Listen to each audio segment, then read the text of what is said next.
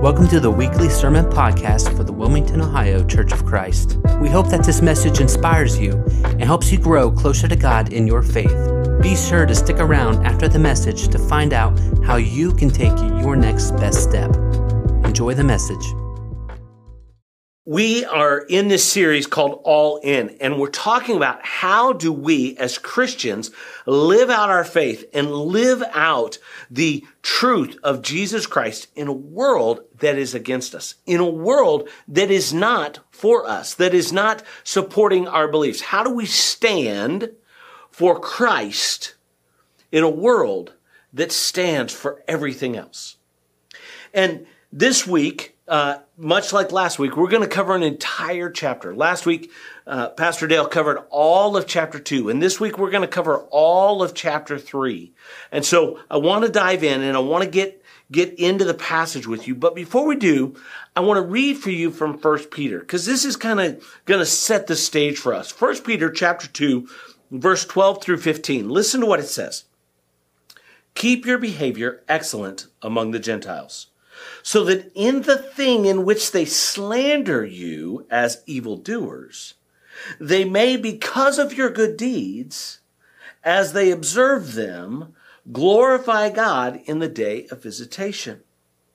Submit yourselves for the Lord's sake to every human institution, whether to a king as the one in authority, or to governors as sent by him for the punishment of evildoers and the praise of those who do right.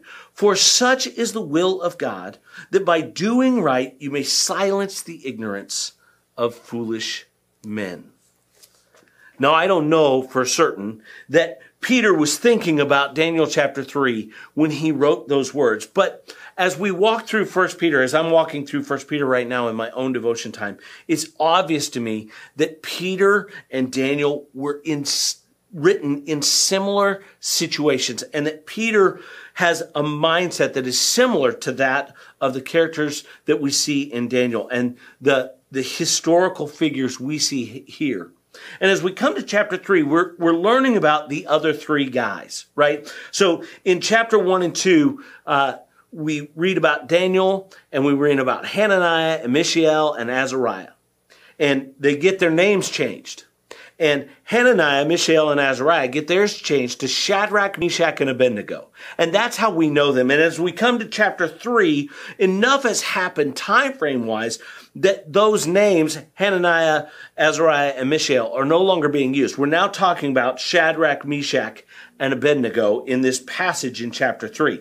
Now, last week, as we talked about chapter 2, last week as we were looking through that, Daniel went to these guys and he got help from them. And then we hear that when the king's mind is transformed by Daniel being revealed, having the dream that came to him in the middle of the night revealed to him, and the reason for the dream and what it meant from Daniel as God worked through Daniel to reveal that to him, that Daniel gets put into a high position. And then Daniel promotes Shadrach, Meshach, and Abednego to govern in the province of Babylon. Now, I don't know where Daniel is during this story in chapter 3, but I do know that these three guys were left in this province to help govern. Now, here's the story, and I'm not going to read all of it for you, but I do want you to know the story. So Nebuchadnezzar, the same king that has just been, in chapter 2, convinced of who God is by this dream thing, during this time has lost sight of that again. He once again is no longer honoring God as the supreme ruler of the universe. And he decides to set up an idol of gold. Now, this is how we know that in spite of the fact that oftentimes rulers and leaders in the world will see the power of God and they will understand that God is powerful and mighty, it doesn't mean it changes their hearts. And so we live among kings and rulers and governors who don't always reflect the way of God. And we live that today here in America. And we've been living that way for some time. There are times when our rulers acknowledge God and times when they don't. But unless their hearts are surrendered to God, they are not part of the kingdom of God. And we need to be careful to not set rulers up as idols and not to allow their idols to get in our way. But more than that, we live in a culture right now that is setting idols up for us all the time. In every way, this culture is trying to set things in front of us that they want us to lift high and revere. And some of those things are just, they're just not God. And other things are ungodly.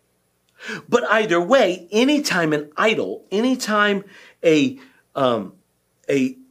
something else in our world is set up before us as something that we give our heart, our devotion, our time, our energy to pursue more than we do God, more than we do the kingdom of God, then they become an idol. And that is wrong. And we have them in our lives and they're all around us, and we've got to be careful not to let idols pull us down. So here's what happens. Nebuchadnezzar sets up a golden image. Okay. He sets up an idol that is 6 cubits wide. That's a big, wide idol. Okay. It's 6 cubits wide and it is 60 cubits high. It's a tall, big statue of gold. And we don't know if it was just a big thing of gold or if it had shape to it. We don't know. We just know it was huge. Okay. It was this huge pillar of gold that Nebuchadnezzar set up in the plain of Dura in the province of Babylon. And then Nebuchadnezzar sends word to all the satraps and the prefects and the governors and the counselors and the treasurers and the judges and the magistrates and all the rulers of the provinces to come to the dedication of the image of Nebuchadnezzar the king that he set up. And when they all come together and they're assembled, here's the command they're given by the herald from the king. To you the command is given, verse 4, O peoples, nations, and men of every language, that at the moment you hear the sound of the horn, flute, lyre, trigon, psaltery, bagpipe, and all kinds of music, you are to fall down and worship the golden image that Nebuchadnezzar the king has set up. But whoever does not fall down and worship shall immediately be cast into the midst of a furnace of blazing fire. You will do it my way or you will die. This is how Nebuchadnezzar works. We learned this last week. You will do it my way or you will die. And Nebuchadnezzar sets up all his wise men that are there to fail if they believe in a different God. What Nebuchadnezzar wants is complete control. And anytime our rulers and our leaders can draw in our control of us, and they can get us to worship or idolize or set something up as more important than the kingdom of God, then they can trap us and they can control us. And that's what Nebuchadnezzar wants to do here.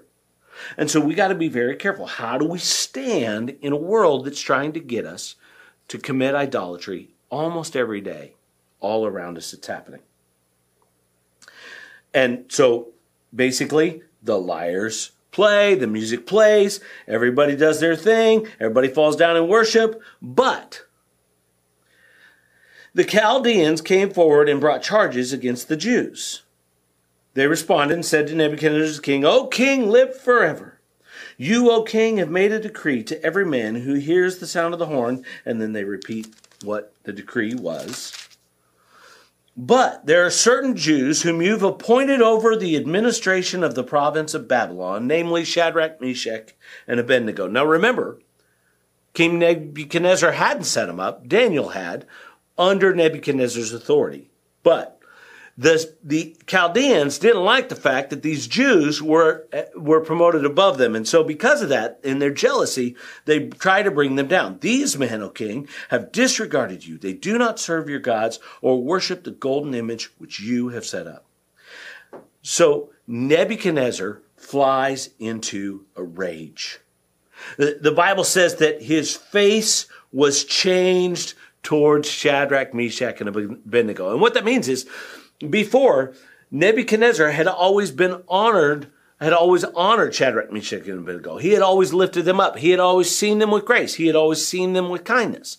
And why not? Their friend Daniel, who had put them in this position, had helped the king more than any kings before him, had translated and seen into his dreams. God had moved through Daniel, so why wouldn't he honor these men too? And my guess is they'd done good things for the king. They'd lifted him up. And yet, because of the jealousy of a few men and the arrogance of a leader, they are now going to be thrown into the furnace. In fact, Nebuchadnezzar gets so mad that he has them stoke the furnace to make it 7 times hotter. Now, I don't know how they measured 7 times hotter in Babylon, but somehow they knew it was 7 times hotter than it was before. And I don't know what that was. The reality is, because this is biblical text, maybe it's just saying as much hotter as it could possibly get. But we do know this. When Shadrach, Meshach, and Abednego were getting ready to, when the furnace is being built up and it gets even hotter, the king comes to Shadrach, Meshach, and Abednego, and he says to them, he says, listen, if you will repent, if you'll do what I'm asking you to do, then we can wipe the slate clean. If you'll just worship my idol that I set up, if you'll worship me, if you'll put me ahead of God, we can wipe the slate clean, we can move on. But if you do not, if you do not worship, you will immediately be cast into the midst of the furnace of blazing fire. And what God is there who can deliver you out of my hands? Nebuchadnezzar has decided that he is more powerful than God.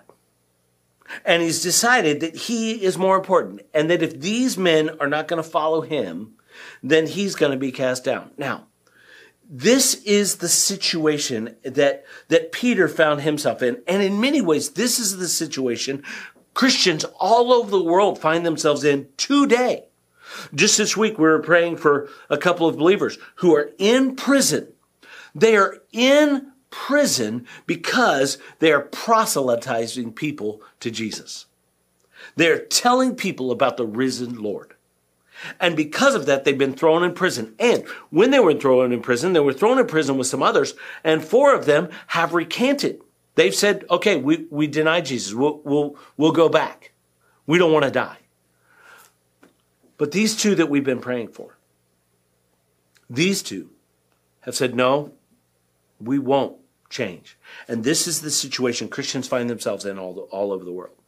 Now, here in America, oftentimes we feel like we're getting punished the same way by our government. We're not. The truth is that while the tide is turning against us more and more, and this current, what's being called cancel culture, there are people who will eliminate you from their friends list. They will eliminate your ability to talk. They will blacklist you if you don't agree with their sinful ideas. While that is true, nobody's dying for their faith in America. Not at least because of the rulers here in America. And so, listen to me. We Americans need to be very careful that we understand that while this passage gives us a template for how to stand, even when our faith brings us to the point of death, we need to be careful to understand that that's not what we're being called to. And in some ways, it's more dangerous. You see, because what's happening around you right now, what's happening around us here in our culture, here in America, is you're not going to die. You're just going to lose face. Or you're going to lose friends. Or you're going to lose the ability to give yourself completely to the kingdom of God. Unless you do what the world wants. That's what you're being told. And there are idols being set up around us every day. Things that want to draw our attention away from God and His kingdom and what He's called us to into other things. And so, if we're going to stand, we need to understand that we are standing where our lives aren't on the line. Our lives aren't on the line, but our souls are. Our eternity is. And so how do we stand in the face of people of opposition to our faith? How do we stand up? I know one mother right now who struggled because her daughter wanted her mother to walk her down the aisle as she was married to another woman. And the mother said, "I can't do it." And she called me in tears. "I'm going to lose my daughter. I don't want to lose her again. I just got her back." Listen, if we are going to stand in the midst of a world that opposes what we believe, there's going to be loss. There's going to be pain. There's going to be struggle. Someday there might be death on the line for those of us here in America. But know this, around the world there are many for whom death is on the line now. And pray for them. Pray for them. Back to the story. So how do we stand? Listen to how Shadrach, Meshach, and Abednego respond to Nebuchadnezzar. And from this, and from our passage in 1 Peter, I want to give you just a couple of lessons, okay? Here we go. O Nebuchadnezzar, we do not need to give you an answer concerning this matter. If it be so, our God, whom we serve, is able to deliver us from the furnace of blazing fire, and he will deliver us out of your hand, O king. But even if he does not, let it be known to you, O king, that we are not going to serve your gods or worship the golden image that you have set up.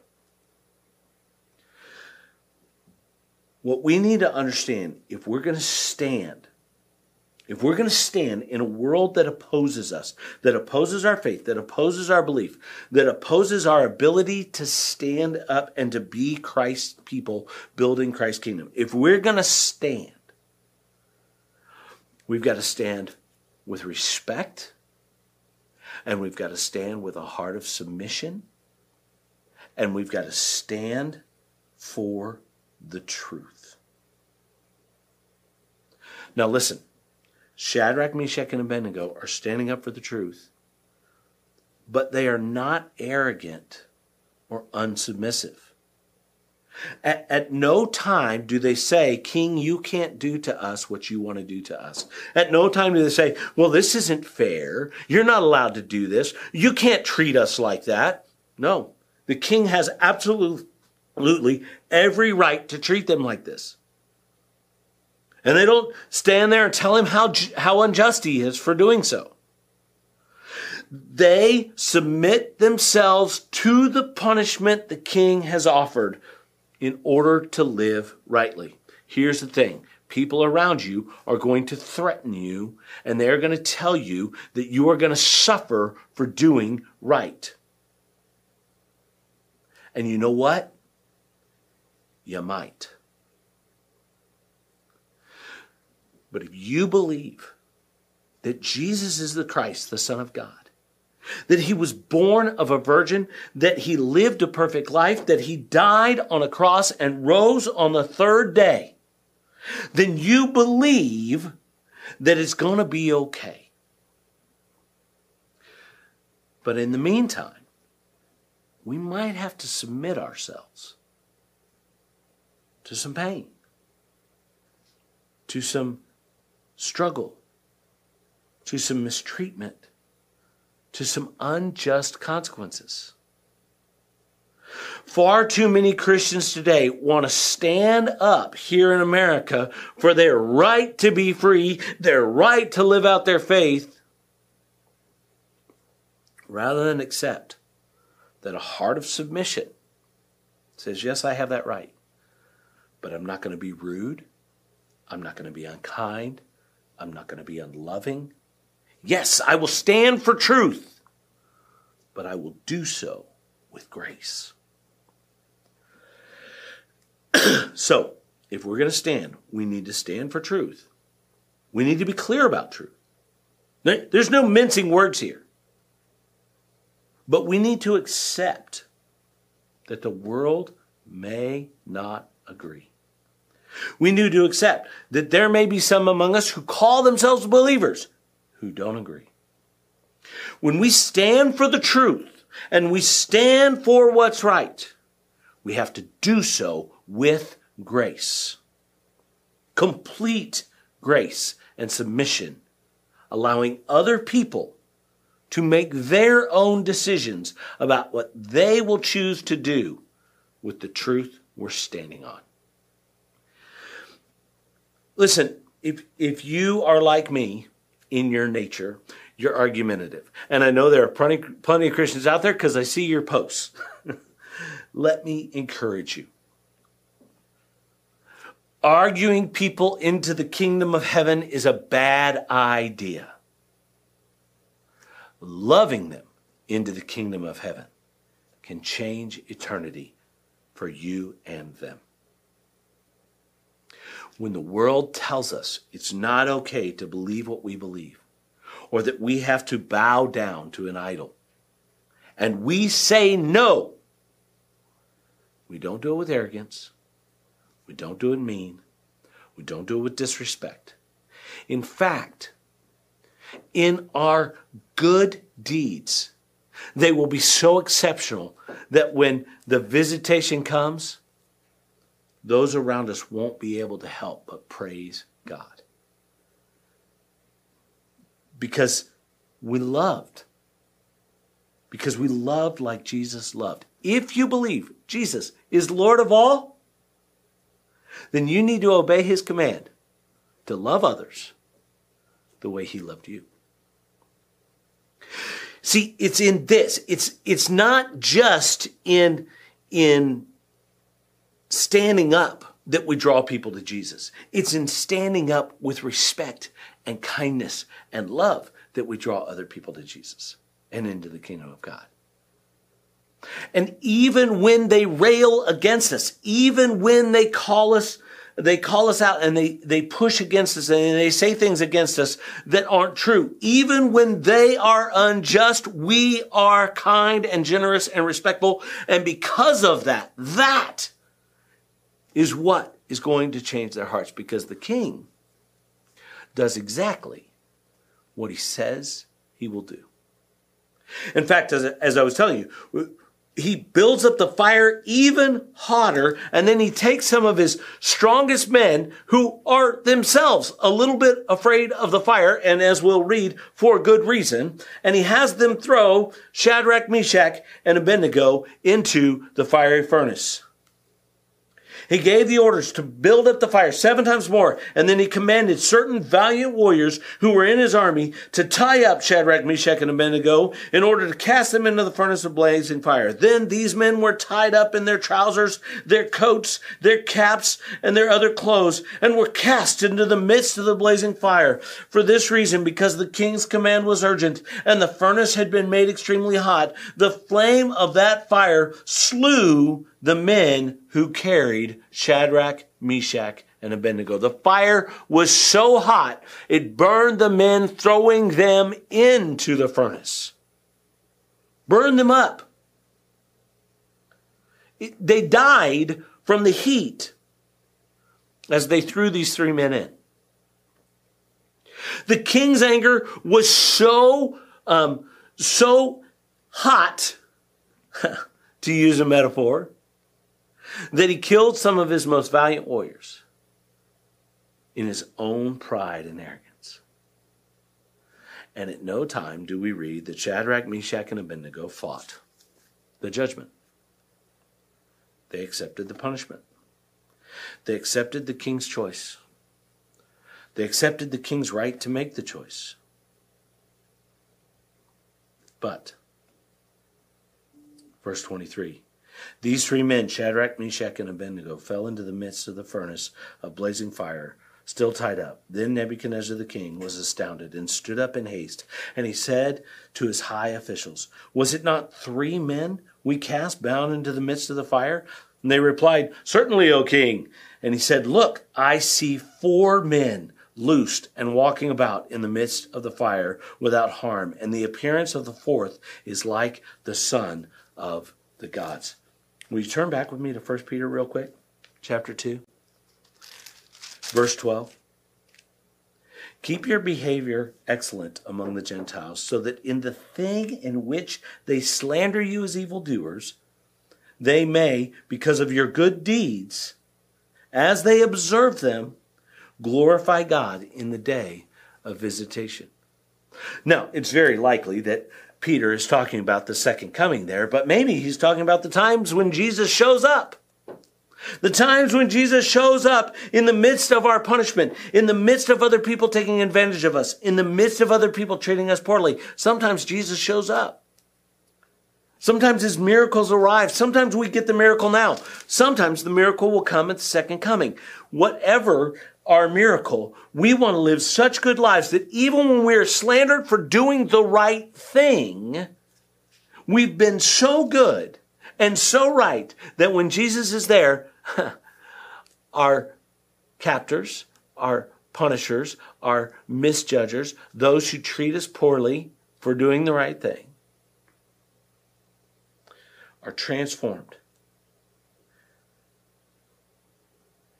Then Nebuchadnezzar came near to the door of the furnace of blazing fire. He responded and said, "Shadrach, Meshach, and Abednego, come out, you servants of the Most High God, and come here." And Shadrach, Meshach, and Abednego came out. And the satraps and the prefects and the governors and the king's high officials gathered around and saw that they had no fire touching their bodies. Not a hair on their head was singed, nor their trousers damaged. The smell of the fire, there wasn't even a smell of smoke on them. Now listen, I promise you, if you get that in that hot a fire and things start burning up, you get smoke smell. Have you ever experienced smoke smell? It stays with you forever. I had a fire in my dorm room when I was in college, and my books that were in that room, if you open them up, they still smell like smoke almost 30 years later. And yet, these men didn't even get the smell of smoke. Nowhere did the punishment, did the judgment of others touch them. Only the judgment of God. And Nebuchadnezzar responded, "Blessed be the God of Shadrach, Meshach, and Abednego, who has sent his angel and delivered his servants who put their trust in him, violating the king's command, and yielded up their bodies so as not to serve any or worship any god except their own God. Therefore, I make a decree that any people, nation, or tongue that speaks anything offensive against the God of Shadrach, Meshach, and Abednego shall be torn limb from limb, and their houses reduced to rubbish heap, inasmuch as there is no other God who is able to deliver in this way." Who will deliver you from my hand? Nebuchadnezzar asked. Well, our God will. Listen, as we walk in a world that does not support our faith, as we live in a world that is not for the kingdom of God, as more and more the world around us here in America turns on us, we need to first recognize that Christians all over the world are going through this, and worse, far worse than we experience. We need to know that the way to stand is to stand for truth with grace. For truth with grace. For such is the will of God, that by doing right you may silence the ignorance of foolish men. You see, brother and sister, our faith is based in the truth of who Jesus is. And if we use that truth as a battering ram against our enemies, we're just bullies. But when we use that truth and we turn that truth and we give that truth to others with the grace that comes from knowing Jesus has given us grace, it's then that they will stand up and give praise to God. How do we stand? Stand firm on the truth, fully completely embraced, surrounded by grace. Stand on the truth, surrounded by grace. That's how we stand.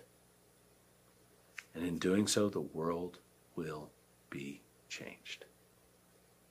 And even if it's not, God will be glorified. We want to help you take your next best step. If you would like more information about how to do that, visit us online at wcconline.org and fill out a Connect card. If this message has inspired you, be sure to share it with a friend, and don't forget to keep up with us on social media. Thanks again for joining.